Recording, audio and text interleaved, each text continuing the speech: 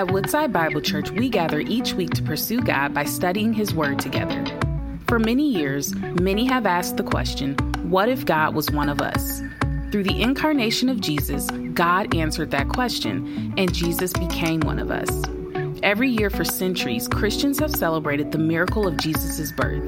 This Christmas season, we're diving into a new series, Emmanuel, God with us, learning how the arrival of Jesus Christ changes everything. He came to save us, a broken and crooked world, of fallen people. Join us this Christmas as we explore the miracle of Jesus' incarnation and the impact it still has on us.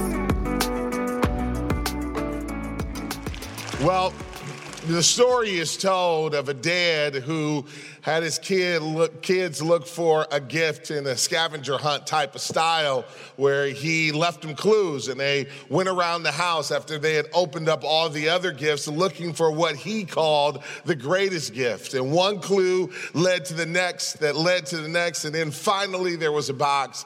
And when they opened up that box, what was in it was a Bible, a family Bible. It was that dad's way of letting his kids know that the greatest gift given to us is given to us from heaven. It is the word of the living God that points us to the way of truth. How many thank God for his word? Today I want to invite you to join me in a particular reading, a particular passage of scripture written by one of the earliest followers of Jesus. It's the Apostle Paul. He's one of the writers of many of the books of the New Testament, and he writes this letter to the Galatian church. And we're going to look at chapter 4 of the letter to the Galatians, and you can look on your screen. And one of the things that I love about this passage of scripture and about the moment we just shared together on stage is it's a reminder to me of what the church is when she's at her best.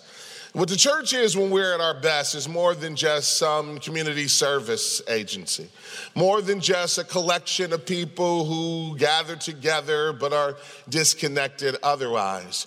What the church is when she is at her best is a family, is a spiritual family. The Bible calls the church the household of faith.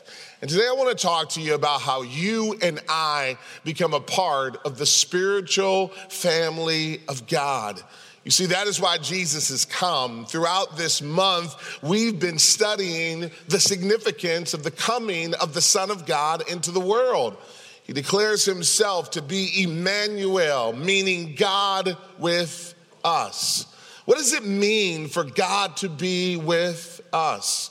When God enters into our lives, when Jesus is present in our lives, we have studied how he brings peace, how he brings joy, how he reconciles even the relationships that's been broken. But this morning, what I want to look at is how the coming of the Son of God allows us to be brought near and to become a part of the family of God. And I want you to experience that. I think we all know what it's like to feel distant or disconnected from our family.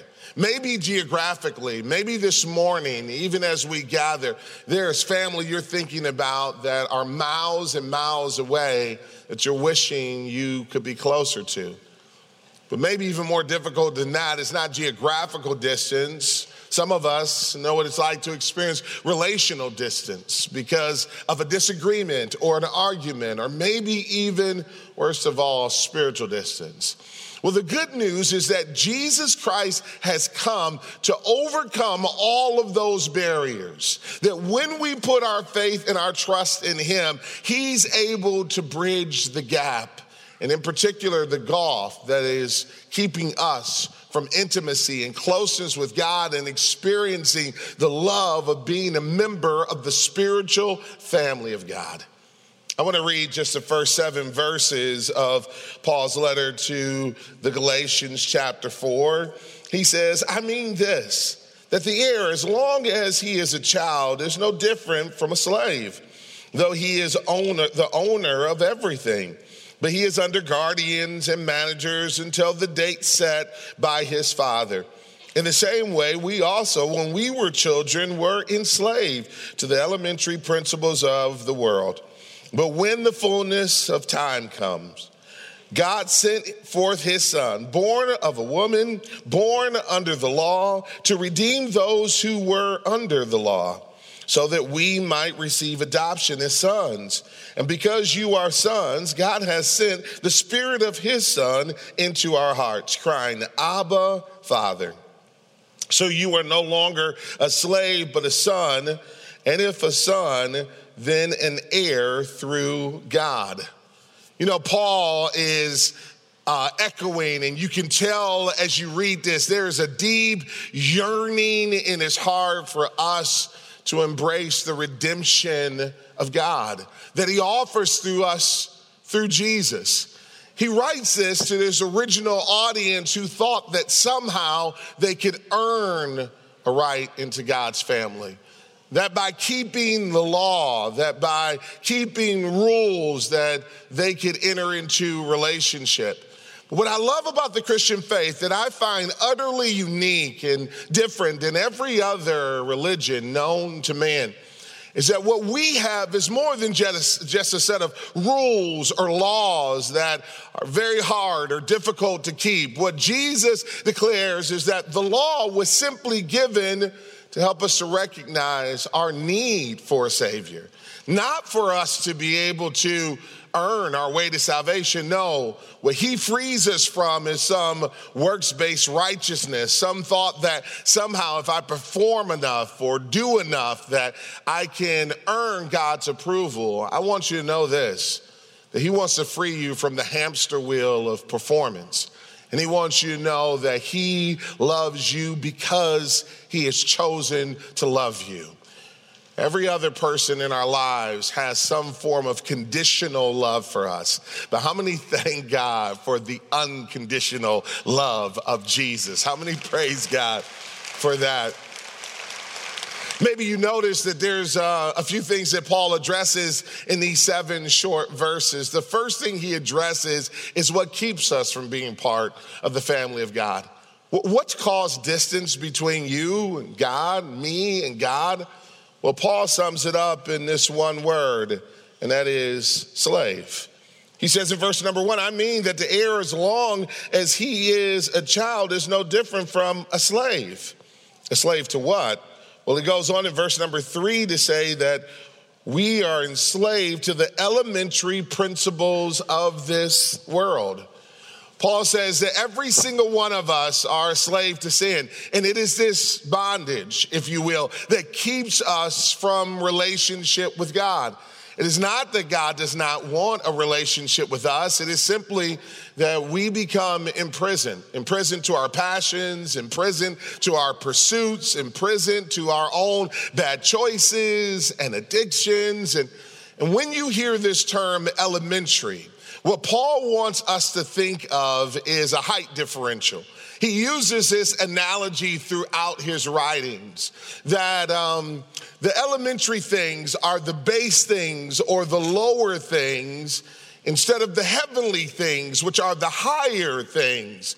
And what Paul is saying is that instead of us being a prisoner to the base or elementary things, what he wants us to do is to rejoice in the heavenly things, to wake up every morning with our focus on the things of heaven, his love for us, his grace to us, the purpose and the meaning that Jesus brings into my heart and yours when we have surrendered our lives to him. That's what Paul wants us to experience. He puts it this way, it's the love of Christ that compels us. He wants you to have meaning and purpose and to be driven by the love of Christ with a divine mission. That's the purpose of his divine intervention that we call Christmas. But yet he knows that for me and my heart, for yours as well, that we are so often prone to being enslaved to the elementary things of this world. Now, when you think of the elementary things of this world, the base things of this world, we can often think about the visible sins that often destroy our lives, maybe drugs or alcohol or some other addiction. But Paul is thinking much broader than that. He's thinking about the idols that we often give our hearts over to. Things like the politics of this world. You know, we can become enslaved to the politics of this world, thinking that somehow some elected official is going to bring us the redemption that we're hoping for, will be the Messiah. It was the late, great Chuck Colson, who worked in the White House for many years, who's famous for saying that salvation will never fly in on the wings of Air Force One. How many can say amen to that? Don't get me wrong, Washington, D.C. has power, but how many know that heaven has all power? That all power is in his hands. So participate in this world, but don't become a slave to it, is Paul's admonishment. I can become a slave not only to the politics of this world, but and maybe you have before become a slave to maybe even our professions.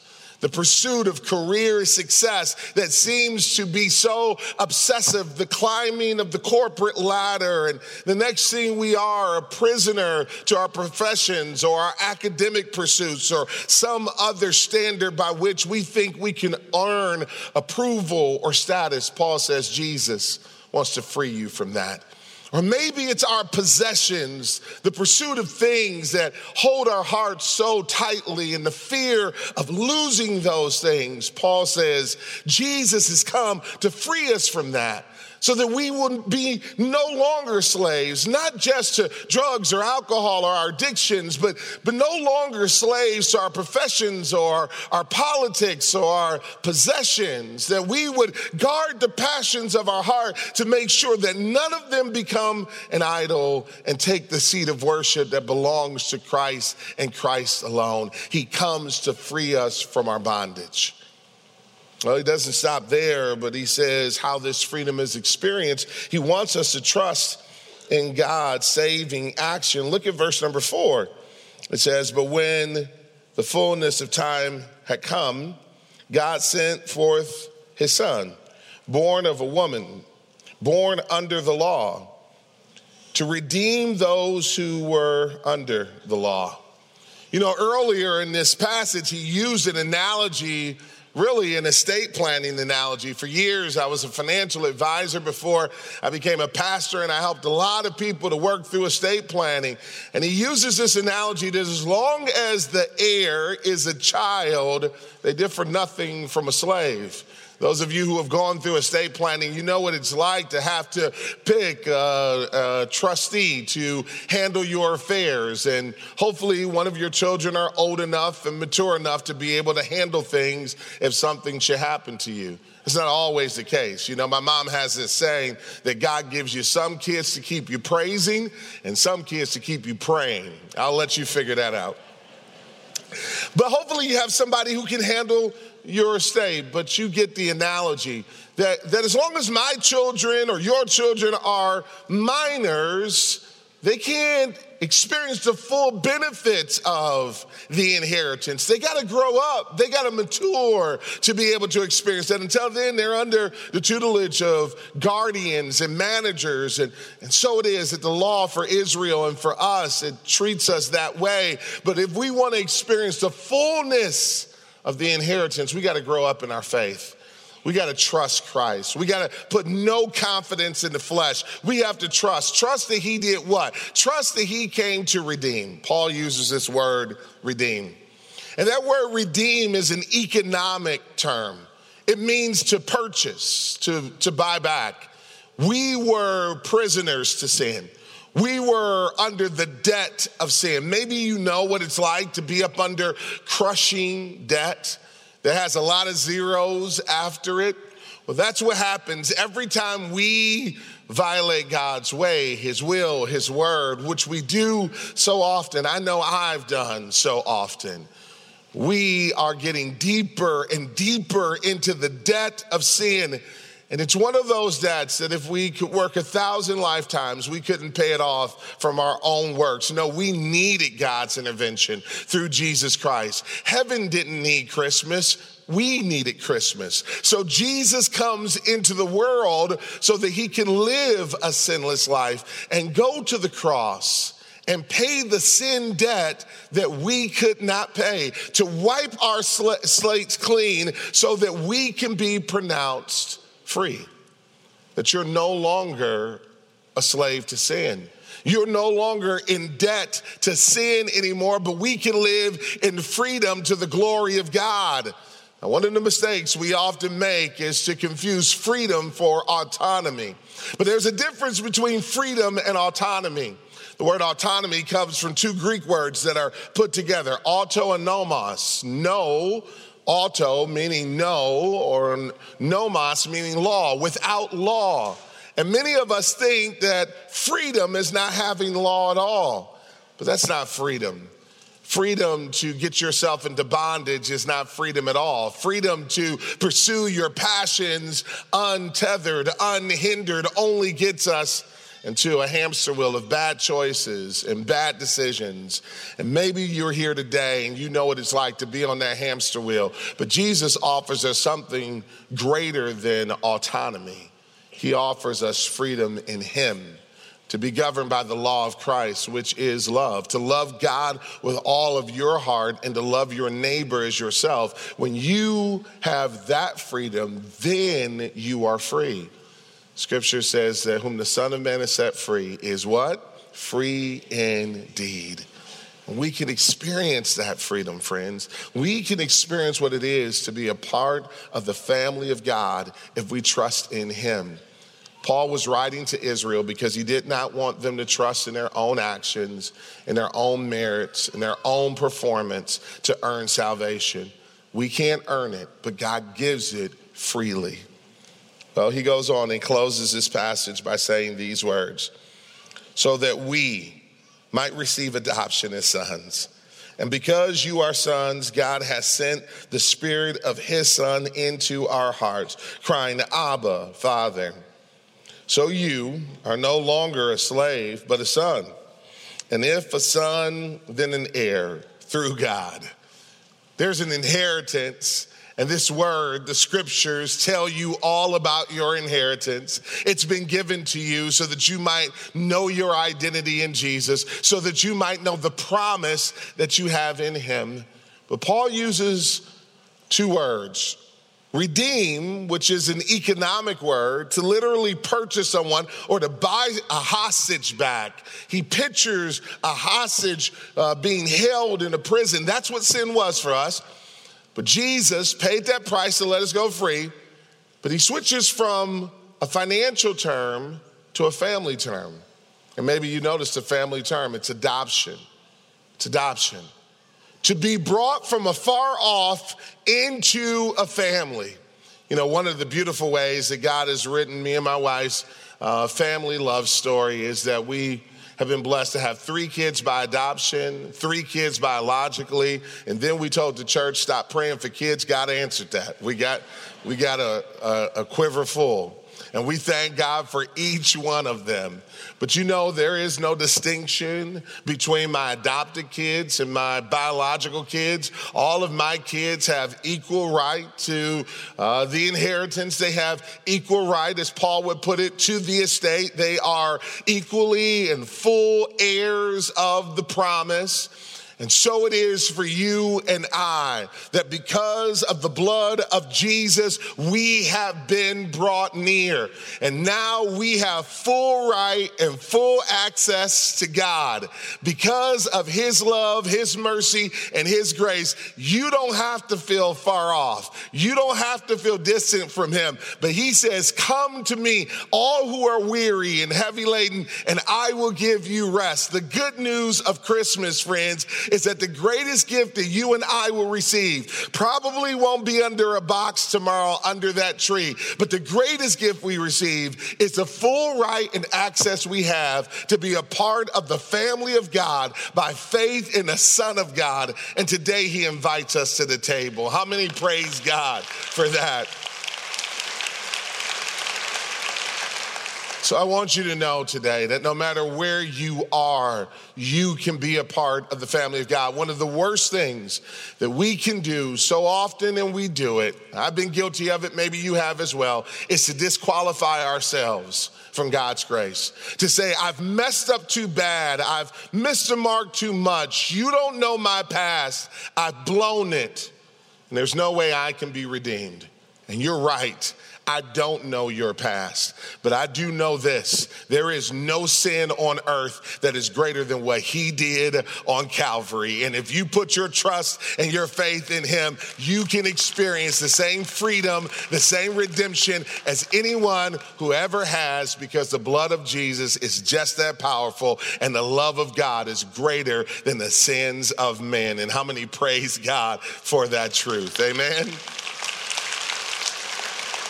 So today I want to invite you to be a part of the family of God. And we're going to close with a beautiful worship song. And we're going to do one of my favorite traditions on Christmas Eve, the candle lighting ceremony.